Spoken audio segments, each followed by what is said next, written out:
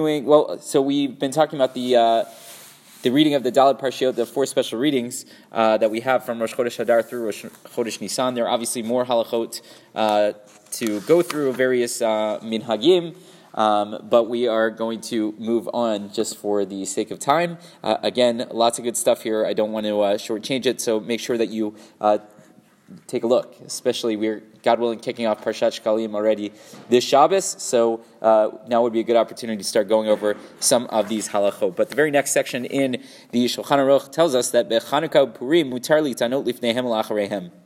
So when it comes to Chanukah and to Purim, it is permissible to fast both right before them and right after them. Now, the reason why we need to tell you that is because, in general, we do not fast right before other holidays. So let's say Pesach, Shavuot, and Sukkot. Pesach, Tanit, Bechor. Okay, interesting. We'll have to talk about that, God willing, in a month or so, right? But in general, we do not fast right before a holiday. We don't fast immediately afterwards for various reasons. But simply, let's say, at least going into the holiday, we don't want you going into the holiday in a state of fasting, because then you're not going to be particularly happy. We want you to be very happy. Erev Pesach, I'm starving anyway. Okay, good. A question we'll have to deal with as we get there. But the reason why this is relevant to us right now, again, it's an interesting question when it comes to the halachot of Chanukah, so on and so forth. Some people actually have a minhag to fast the day before Chanukah for separate reasons, because there are people who have a minhag to fast on Erev Rosh Chodesh. And on Chanukah, you're not able to do that because it's Chanukah, right? Rosh Chodesh falls out on Chanukah. So they say, okay, we'll do it the day before Chanukah. So they've got, okay, very good, all interesting things. The reason why it's relevant to us right now is because Mitanim B'Yud Gimel B'Adar.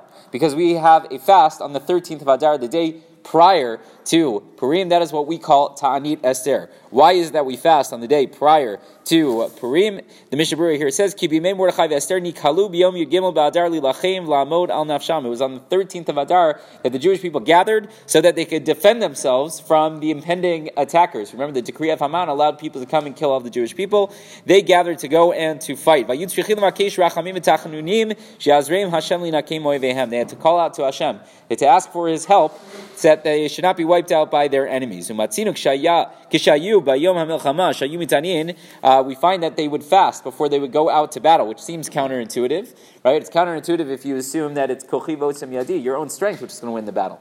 It's not so counterintuitive if you believe that God is going to fight for you. Again, that doesn't mean I'm not making declarations for how Tzahal should behave or anything of the sort, but back in the day, at least that's how it used to be. Moshe, before they initially fought with Amalek, he fasted. So in the days of Mordechai, he says certainly that must have been the practice as well. Therefore, we have the practice of fasting on the 13th of Adar. To